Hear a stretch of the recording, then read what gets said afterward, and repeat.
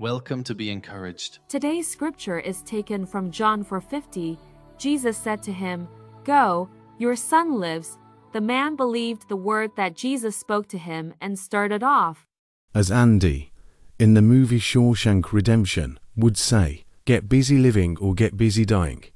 I would say, get busy trusting or get busy dying. Either way, get busy. Jesus said the same thing a little differently. I wish that you were cold or hot.